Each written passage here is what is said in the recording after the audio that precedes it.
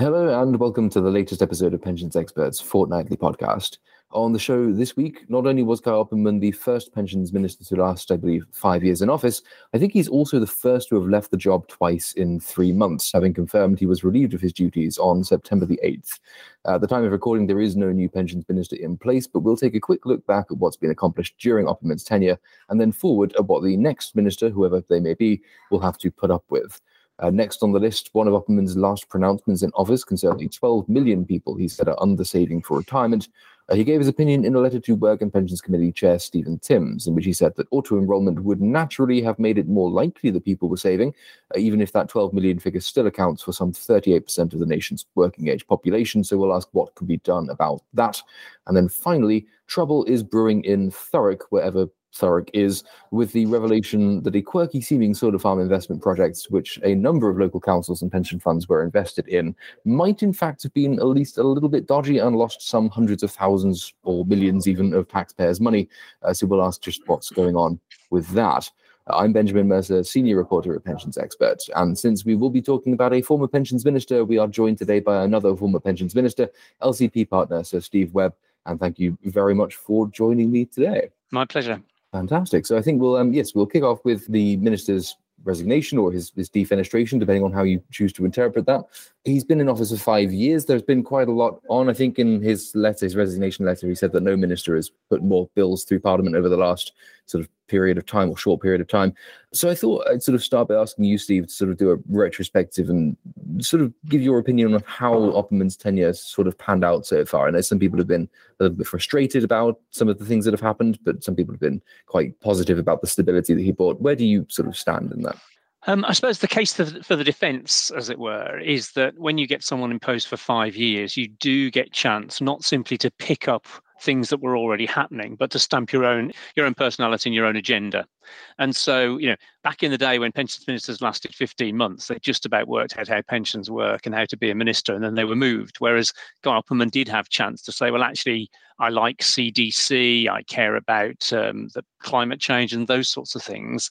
I want to drive forward the dashboard. And so he was able to not just, pick up the things that Richard Harrington and Ros Altman and I had left him, but do his own thing. And I think there are things that clearly he drove forward. I think he had the frustration that all ministers have, which is that very often, you get criticised for not doing something, and very often you'd love to do it quicker, but you're hamstrung by the Treasury or the legislative timetable or Brexit or COVID or whatever. So sometimes some of the criticism I think is unfair because, often the minister who's being criticised is sitting there thinking, I agree. I would sometimes be criticised for things and think, I quite agree. I'd be saying the same thing sitting where you're sitting, but you don't have to deal with the Treasury.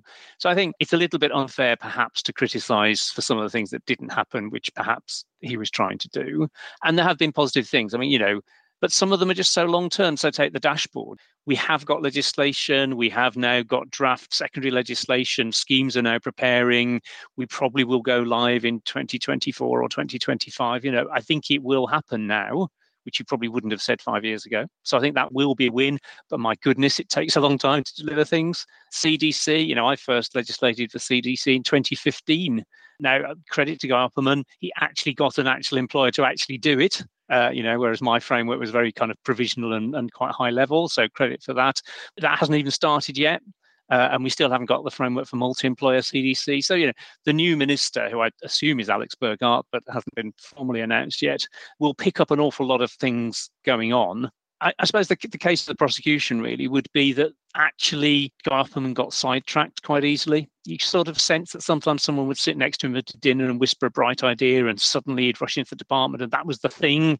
The statement season was the classic genre of the genre, the kind of, we're all going to get our statements within a few weeks and we're going to sit down with a mug of cocoa and go through these paper-based statements and make informed decisions, which is always rubbish and kind of slightly naive about how pension schemes work and administration. And so he gets sidetracked by that when the elephant in the room was not enough money going into DC. A 2017 auto-enrollment review, which 5 years on, we are no nearer to seeing implemented. The crisis of undersaving, which we'll come on to in a moment, is 5 years worse. And if you started pension saving under auto-enrollment in your 40s or early 50s, actually the clock's ticking. And you can't afford another 5 wasted years. So, I think when I started as a minister, one of my officials said to me, make the main thing the main thing. decide what you really want to achieve, prioritize that, tell your civil servants that's the thing that you really want to achieve. And I think if Guy Opperman on day one had said, DC saving, getting more money in, we'd be in a better place now than what actually happened.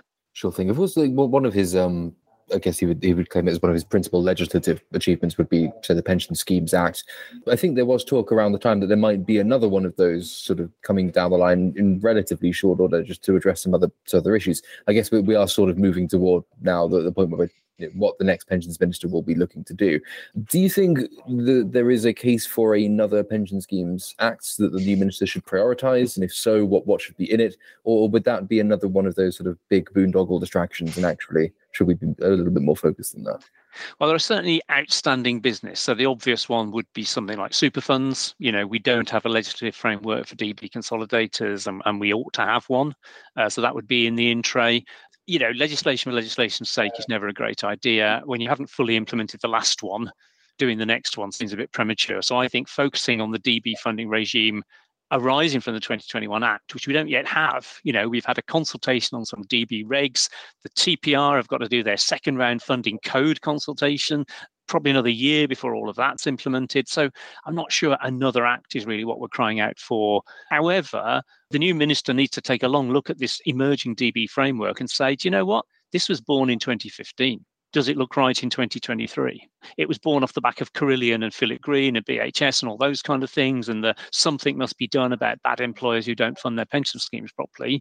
Here we are in 2023, when every month Pensions Expert will write a story about the PPF's latest soaring surplus numbers. Yeah, of course, there are schemes that are underfunded, but is the new regime fit for purpose anymore? I'm not sure it actually is. So in a way, I think the new minister should first of all say, look, I don't have all this emotional baggage. I haven't spent 5 years developing this thing. Let's take a cold, hard look at whether it's actually going in the right direction or not. Opperman himself sort of gave a short list of things that he thought his successor should focus on. I think you mentioned a couple of them. He he said he will continue to champion the 1% default workplace savings idea. I think he also mentioned expanding auto enrollment, which of course, that's been on the card since 2017. Measurement of value for money, which is one of his big sort of pushes in the last couple of years, I believe, as well. Liquids and CDC, he also mentioned, which I think you've raised as well. Realistically, when the new minister sort of takes office, I think you said it might be the name has escaped me. Alex Burkhardt. It looks like.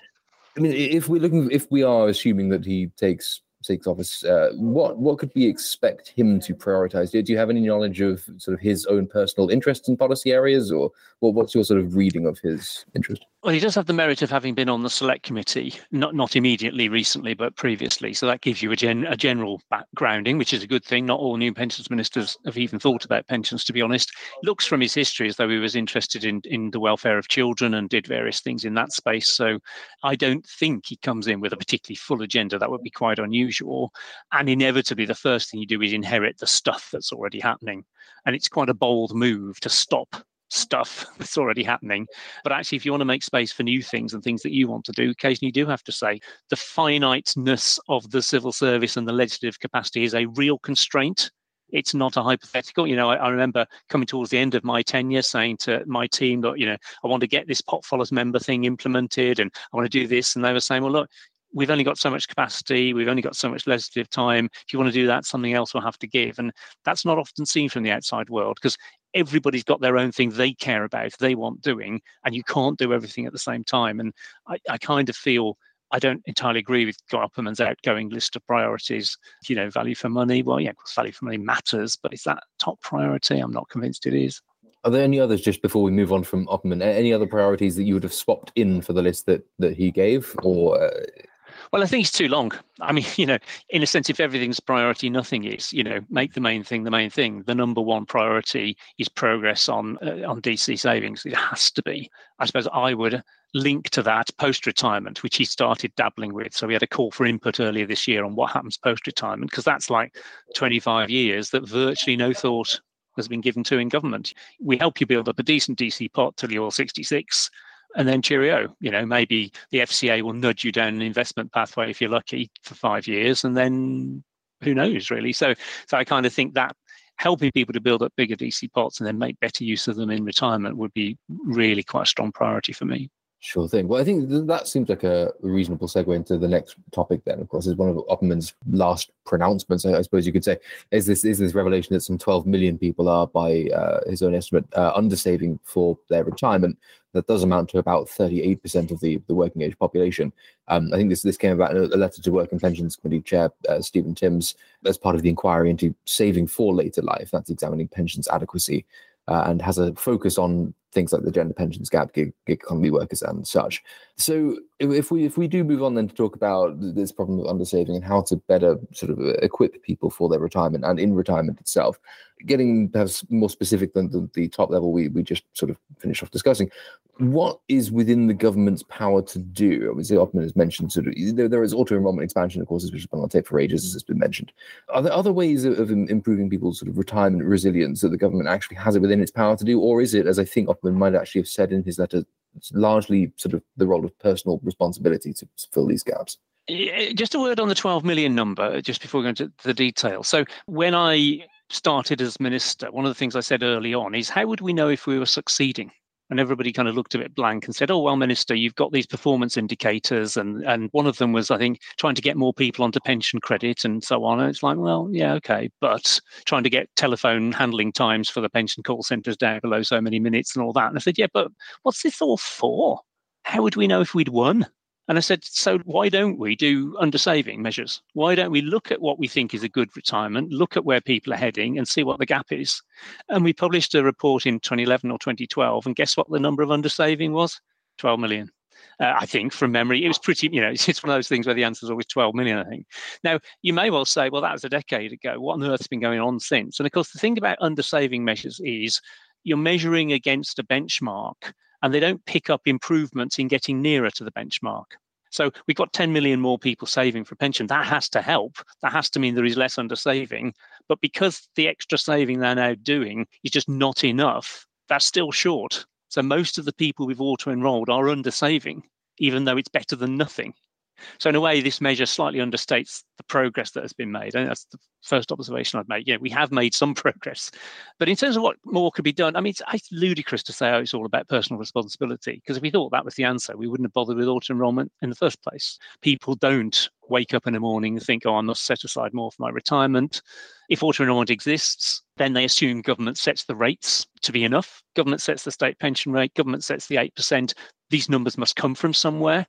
And I think your average citizen might well think, well, the government thinks that's enough because that's what they make me do. And if we turn around then and say, well, unless you've done more on top of that, you're going to have a miserable retirement, they might well turn around to us and say, well, when did you tell us that? Why didn't you nudge us into doing more? So I don't think just saying, well, let's just hope everyone does a bit more is good enough. Depends on what you can do. I mean, there are two things. There are breadth and depth, if you like. So breadth is people who are completely missed out of auto-enrollment. The self-employed, obviously a very big group there. And again, they've faffed around and they've done pilots and all the rest of it, but there is only one answer, which is to do this at scale. And by that, I mean about 2 million self-employed fill in a tax return every year. So, you just work out their tax bill, you put a pension contribution on top and they can opt out if they want to. And you probably, in a creative world, you'd say, if you open a pension account for the first time, we'll stick 500 quid in. So that Martin Money Saving Louis expert is writing to 5 million people saying, if you're self-employed and you've never had a pension, you'd be balmy to opt out of year one. And then suddenly you've got a pension and a default contribution. Then the next time you do a tax return, it's really, really simple because there's a pension sitting there waiting to take your pension. So something like that at scale would get millions of self-employed people in. So I think that's a priority because self-employed pension saving is pathetically low and falling. That's quite an achievement to get it lower than it was 5 years ago. And it's going down. So self-employed, key group. Others, I'm not so sure. People say, I don't know, people on 8,000 a year should be auto-enrolled. Well, maybe, maybe not. The pension's going to be 10,000 a year next year, the state pension. So as an economist, would I by default take money off someone who's earning 8,000 to top up their income when they're earning 10 in retirement? I don't think I would.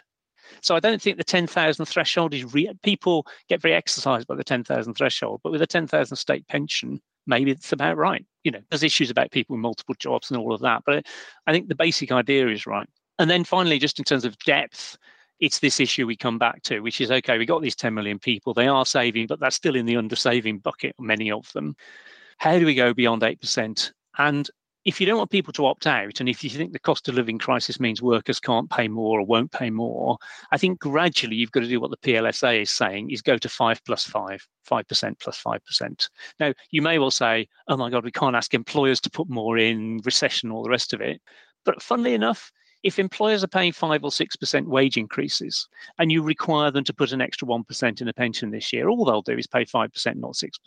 Yeah, the package will be the same, the cost of the employer will be the same. So what we're really saying is workers' pay rises might be a bit lower in exchange for employers putting more in their pension. And there are no free lunches in any of this. None of this is comfortable. But if you want to get meaningful money going into pensions and you think workers can't be asked to pay more and the government's refusing to pay more, where else is it going to come from, really? So broader coverage, especially the self-employed, and higher contributions would be my package. Sure thing. Just sort of a final question, sort of picking up on that. As you mentioned, the self-employed, the question of part-time workers as well. There are a number of people, as you say, saving into pensions, but still technically under-saving. And I know you sort of hinted at this as well when you said that if you would ask the employers to pay more, there might be the risk of recession and so on. How much of this is even within the purview of pensions to manage? I mean, is it not the best way to get people saving enough money into their pensions to actually ensure that they are being paid enough in terms of their wage at work, or that their part-time work actually pays them a wage that's sufficient for them to be able to afford to make more meaningful contributions? Is this even within the purview of pensions policy? And if pensions makes tweaks to auto-enrollment, which does force employer contributions to rise, for example, is that not potentially risking, at least, doing more damage to the long-term goal of increasing savings adequacy? Yeah, I mean, if you step back, there is no doubt that a healthy, buoyant economy and good real wages is a great foundation for good pensions. Of course, that's true. And indeed, you could argue that what DWP are doing on the DB funding side undermines that, because there is a risk that employers who frankly are doing enough on their pensions are suddenly required to overdo it, put money into DB pension deficits that would have been cleared anyway, that they then can't spend either on investing in the growth of their business or paying into the DC pensions of today's workers. So in a sense, I don't see employers as a bottomless pit. I think there are points where you don't need to overdo it with employers. But I kind of think, as I say, if we accept that if you ask employers out of today's fixed pot, whatever it is, to put a bit more into pension, recognising they might put a bit less into wages, I kind of think that's probably the right balance at the moment. We do, maybe not this year, maybe next year, but soon, not when the time is right. I'd start legislating now for next year, that kind of thing. But the beauty of going to 5 plus 5 rather than anything else is you don't get opt-outs. The worker is still paying 5. Actually, they're getting 5 for their 5, 10 for their 5, as it were, not 8 for their 5. So in many ways, less incentive to opt out. So, the Gordian knot that you have to untie is more money into pensions without more opt-outs. And this feels to me the least worst way of doing it. We'll watch that space. And the subject of the least worst way of doing something to quite possibly the worst way of doing anything, we can move on to this curious story, which is emerging out of Thurrock Council. It concerns some missing £138 million of public money, with some pension funds having invested in the Thurrock scheme. The scheme involved investments in solar panels and a relationship between Thurrock's finance director, the council's finance director, and a businessman called Liam Kavanagh. His firm made solar farms. That there was a lot of money which was invested by other councils in Thurrock Council. Thurrock Council invested a lot of money in the solar farms. The solar farm companies then, some of them went into liquidation. The money has disappeared. It's a very peculiar thing to unwind, and the Bureau of Investigative Journalism has been doing a yeoman's work trying to make sense of all of this. Sort of the interesting angle, I thought, from the pensions perspective was sort of this interlocking nature of council and pension scheme investments within an individual council itself. And Thurrock is something like £1.5 billion in debt. So I thought I'd begin by asking Steve if it's okay. How does this work? Is there no requirement for stricter oversight than we saw in this case when, say, I think Derbyshire Pension Fund being one of them, goes and invests its members' funds in a council which invests those members' funds in peculiar arrangements like the solar farm deal? Is it solely on Thurrock Council that the blame falls, or should there have been more checks and balances and due process carried out by the Derbyshire Fund and the other pension funds involved? I think what strikes me about this story, first of all, is, as you mentioned, it came to light through the Bureau of Investigative Journalism. where is the transparency in all of this if it takes, stalwart journalists to dig up the truth? When the council for a long time was saying nothing to see here, now I gather Thurrock's council's finances have been taken over by Essex County Council. The government people have been suspended. I don't want to slander anybody at this point, but clearly it all looks a bit murky. And I think that for me, the first question is transparency. There's a growing awareness that we want to know where our pension fund money is invested. And in this case, it was very hard for anybody to know what was going on. As you say, Thurrock was the lead council, but lots of other councils had lent money. In some cases, pension fund money was involved. And so I think, what do they say? Transparency is the best disinfectant. I think we need much more openness in local government finance. And then obviously, if there's a knock-on effect on pension funds as well. My understanding on kind of local government pension schemes in general, as there has been this move to consolidate, you've got these, what they call pools of local government schemes, trying to get to scale. There's nothing wrong with investing in solar farms. They'd be a perfectly good investment if it's done properly and the ownership's clear and the contracts and so on are clear. But it seems very odd if, an individual pension scheme is kind of going off doing its own things at the behest of its own local authority. That doesn't kind of seem the way that the model was meant to work. And in terms of, I guess, there's an interesting question of incentives, which I think the IBJ, of course, is not its purview to get into. I don't think that there's been very much sort of said about this, but is there an element of over-eagerness by perhaps some pension funds to say, look at solar farm investments? Of course, ESG is the top of everyone's agenda at the moment, and say, well, that must by definition be a good thing. We need to get that score up as quickly as we possibly can. So perhaps then there's a disincentive to ask some of the questions they might otherwise have been minded to. And do you think there's any sort of element of over-eagerness at play here, or is it sort of, as you say, principally a question of the lack of transparency?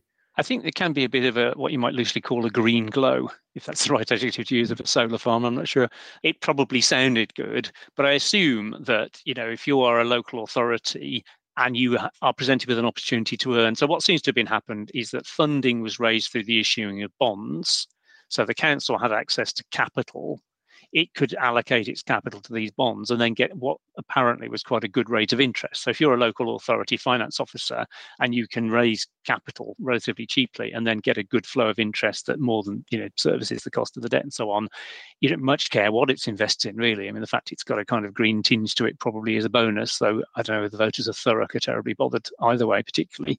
You shouldn't be swayed by the fact that it's kind of a bit trendy, as it were, or has good ESG credentials. You've still got to check the financial fundamentals are right. Just finally then on this topic, before we close, on the government's response to it. Of course, as you mentioned, that the government has placed Essex County Council in charge of the financial affairs of Thurrock County Council. Now, I think the minister at the time was Greg Clark, who said that he believed that it was better for other neighbouring local councils to bail Thurrock out. Essentially, it's better to do this locally than from a central government mandate. Would you say that is the right response to an issue like this, when potentially you've got tens of millions, if not hundreds of millions of pounds of people's pension money going? Is there a case for the government taking more of a lead in response to this? And if the money can't be recovered, would the government be compelled perhaps to plug that gap? Or do you broadly agree with the position that he's taken, Greg Clark took at the time, which is that actually other local councils are much better placed than government to deal with this problem? I think it would be risky if every local authority knew that if they took a punt and it went badly, the government would bail them out. That wouldn't be a great incentive structure. So you can see why they're not going down that route. Obviously, the poor ratepayers, as we used to call them, the ratepayers of Thurrock, it would be very harsh for them to face the full burden of this, certainly in the short term. So one could imagine there'll end up being some sort of bailout package, prolonged period of repayment and all that kind of stuff. That's what would usually happen. You don't take the hit all in one year because it would be unaffordable. You don't ignore it because that would have the wrong incentives. I guess the role of some, if I get my local government geography right, Thurrock is in Essex, and therefore having an authority that actually already deals with that area and those electors, those people, they already have some responsibility towards those people. So there's a kind of logic there, I guess. But certainly central government should be asking questions like, have we got enough control to make sure this kind of thing doesn't happen in the next Thurrock? So there's clearly a role for both, I suspect. Sure thing. Excellent. Well, I think that pretty much brings us toward the close for the principal part of the program. Of course, we try and have this always a pensions angle. I think you might have a monarchic one for us today. Yes, not an anarchic one, but a monarchic one. And I suppose if we look forward, obviously we've had a lot of sadness and period of mourning. And if we look forward now to the reign of King Charles III, I think what strikes me is that in all the retrospectives of Her Majesty the Queen's reign is the world changing over 70 odd years. And one very obvious pensionsy way in which the world changes, just people living longer, and the role of the monarch in sending 100th birthday, no longer telegrams, but cards that look a bit like that. I still remember visiting a lady when, it was still a big thing to have your 100th birthday, and there she got the card. On one end of the mantel shelf was the card from the Queen, and on the other end was one from Ian Duncan Smith. And the Secretary of State also sends 100th birthday cards. And during austerity, I did gently suggest that perhaps DWP could stop and save a few pounds doing that. But oddly enough, the Secretary of State at the time was keen for them to carry on. So they still get 2 letters on their 100th birthday. Well, so they can do 100 birthday letters, but not statement season envelopes. Yes, well, indeed. Excellent. Well, I think that does bring us to the close of the program. So thank you very much, Steve, for joining us. Thank you to our listeners for listening to us. We will, as ever, be back in 2 weeks' time, and we hope we'll see you again then. A lot can happen in the next 3 years. Like a chatbot may be your new best friend. But what won't change? Needing health insurance. United Healthcare Tri-Term Medical Plans are available for these changing times. Underwritten by Golden Rule Insurance Company, they offer budget-friendly, flexible coverage for people who are in between jobs or missed open enrollment. The plans last nearly 3 years in some states, with access to a nationwide network of doctors and hospitals. So for whatever tomorrow brings, United Healthcare Tri-Term Medical Plans may be for you. Learn more at uh1.com. Planning for your next trip? Elevate your travel style with Quince. Quince has all the jet-setting essentials you'll want for your next getaway, like European linen, premium luggage options, buttery soft Italian leather bags, and so much more. And is all priced at 50 to 80% less than similar brands. Plus, Quince only works with factories that use safe and ethical manufacturing practices. Pack your bags with high-quality essentials you'll be wearing for vacations to come with Quince. Go to quince.com/pack for free shipping and 365-day returns.